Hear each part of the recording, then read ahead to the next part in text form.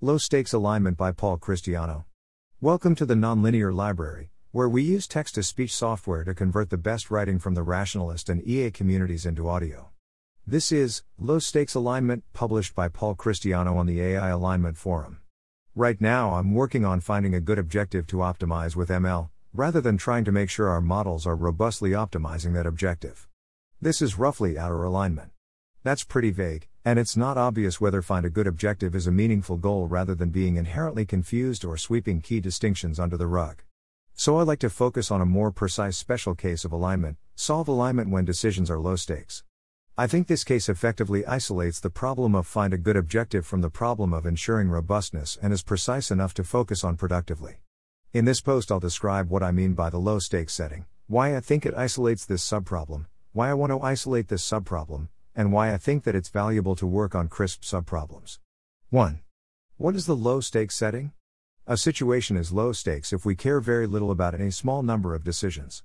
That is, we only care about the average behavior of the system over long periods of time, much longer than the amount of time it takes us to collect additional data and retrain the system. For example, this requires that all of the AI systems in the world can't corrupt the training process quickly or seize control of resources from humans. If they try, we can keep collecting data and fine-tuning them, and this will cause their behavior to change before anything irreversibly bad happens. For a more formal definition, see section 6. 2. Why do low stakes require only outer alignment? If the stakes are low, we can train our model on the decisions that actually arise in practice rather than needing to anticipate tricky decisions in advance. Moreover, because the payoff from an individual action is always small, we can focus on average case performance and achieve reasonable sample complexities without any additional tricks. The main substantive claim is that we don't need to worry about the distributional shift between past decisions and future decisions. When the distribution of inputs change, the system may behave poorly for a while, but if we keep retraining on the new data, then it will eventually adapt. If individual decisions are low stakes, then the total cost of all of this adaptation is small. I give this argument in more detail in section 7. Formally, this resembles an online regret bound. This textbook gives a nice introduction to online learning. SGD satisfies such a bound in the case of convex losses. For messy model classes like neural networks, we usually can't prove much interesting about SGD, either for online or offline learning, but for a variety of reasons I think it's reasonable to expect a similar online bound. I discuss this in more detail in section 8. This isn't to say that we can totally ignore optimization difficulties, or the online nature of the problem. But it appears that the main difficulty is constructing a good enough objective and arguing that it is sufficiently easy to optimize. 3. Why focus on this subproblem first? I think it's really great to focus on a good subproblem if you can find one. If you solve your subproblem, then you've made progress. If you get stuck, well then you were probably going to get stuck anyway, and at least you're stuck on something easier. When working on a big problem like alignment, I feel like it's easy to bounce off of every solution because it doesn't handle the whole problem immediately, and splitting into subproblems is a key way to get over that failure. I think that the low stakes setting is a particularly good and clean subproblem. It's definitely not harder than the original, there are clear ways in which it's much easier, and solving it would represent real progress. Why do I focus on this problem first, rather than starting with the other side, something more like robustness, inner alignment? I think that finding a good objective is likely to be similar to finding a good specification for adversarial training or verification, and understanding the structure of our specification will change how we approach robustness. I think that defining a good objective likely requires something like knowing what the model knows. If this is successful, it's likely to be an important ingredient for robustness as well, especially for treacherous behavior, where in some sense the model knows about the problem. Put differently, I feel like we can approximately split the full alignment problem into two parts: low stakes and handling catastrophes. We know how to define the low stakes part but don't know quite how to formulate catastrophes, so it's more natural to start with low stakes. 4. Is the low stakes setting actually scary? Many AI safety problems involve AI systems behaving badly in an abrupt and irreversible way. Does the low stakes assumption dismiss the central concerns? I think that you could have very risky situations even if every individual decision is low stakes.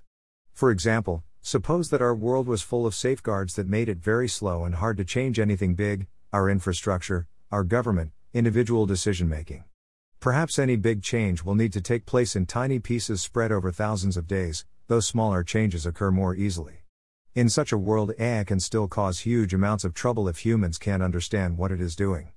Rather than taking over in a single unanticipated shock, the situation can deteriorate in 1,000 tiny pieces, each of which humans cannot understand. 5. Why focus on low stakes rather than outer alignment? Theoretical work in general, and my research methodology in particular, is a lot easier when we can cleanly evaluate proposed solutions rather than being fuzzy about the boundaries of our problem.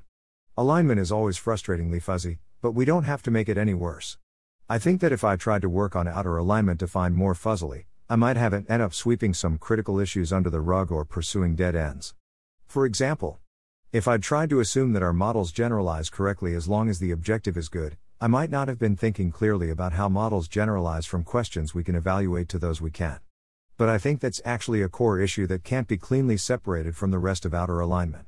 If I'd tried to assume that models are trying to get a low value for the training loss, I might have ended up relying on our ability to incentivize the model to make very long-term predictions. But I think that approach is basically a dead end.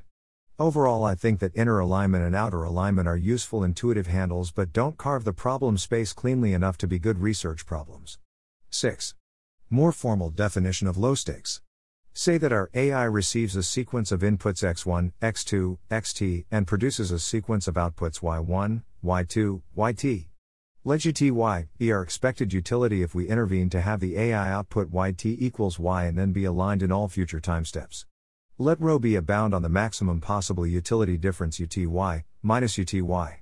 Assume that our AI sometimes behaves randomly for exploration, so that we can define these as conditional expectations given the state of the world before the system chooses yt. Let k be a constant, the latency, such that we can afford to train the AI on all data up to time t before we need to deploy it to make a decision at time t plus k. Then the low stakes goal is to achieve a total utility within O rho kt of an aligned model. I call this low stakes because the bound is only meaningful when rho k, the total damage that can be done by ML systems before retraining, is small relative to the total value at stake. Because this gap grows sublinearly with t, note that it is eventually small if ML is deployed for long enough relative to the stakes and the time required for models to learn. 7. More formal argument that outer alignment is sufficient. Suppose that we could compute the utilities uty exactly, i.e. that we had a perfect objective.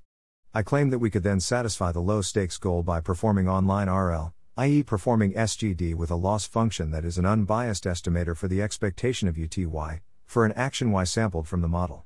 I'll focus on the case k equals 1 for simplicity, but I think k greater than 1 is basically the same. For each time step t, let mt be our model at time t, let yt be the random output we sample, let mt be the aligned model that is competitive with m, and let yt be the output of m. Then, u0y0 is the utility we'd obtain by taking aligned decisions at every step. utyt is the actual utility we receive. So our regret is utyt minus u0y0. ut plus 1 yt plus 1 equals utyt, since u is defined assuming the system is aligned at all future times. Thus the regret is the sum of utyt minus utyt across all time steps t. But this is identical to the difference in performance between the sequence of models mt and mt. If our loss function was convex and m was fixed, then SGD would have a regret bound of O rho kt, as desired. If we are optimizing over the space of neural networks, then our loss function is obviously not convex, and so we can't easily prove a bound of this form, but I'll argue in section 8 that we can aim for a similar guarantee as long as m is easy to find with SGD. Of course we can't hope to actually compute the real utility differences ut, since for example which decision is optimal may depend on hard empirical facts where we don't get any feedback until years later. So we'll need to set our sights a bit lower, for example to say that in subjective expectation we do as well as the aligned model, rather than being able to say that for every possible sequence we actually do as well. I discuss similar issues in section 3 of Towards Formalizing Universality, and I don't think they change the basic picture. 8. Why expect SGD to work online even for neural networks? SGD enjoys a t-online regret bound only for convex losses. Convexity implies that the iterates of SGD are optimal for a regularized loss function, which is needed to get a bound.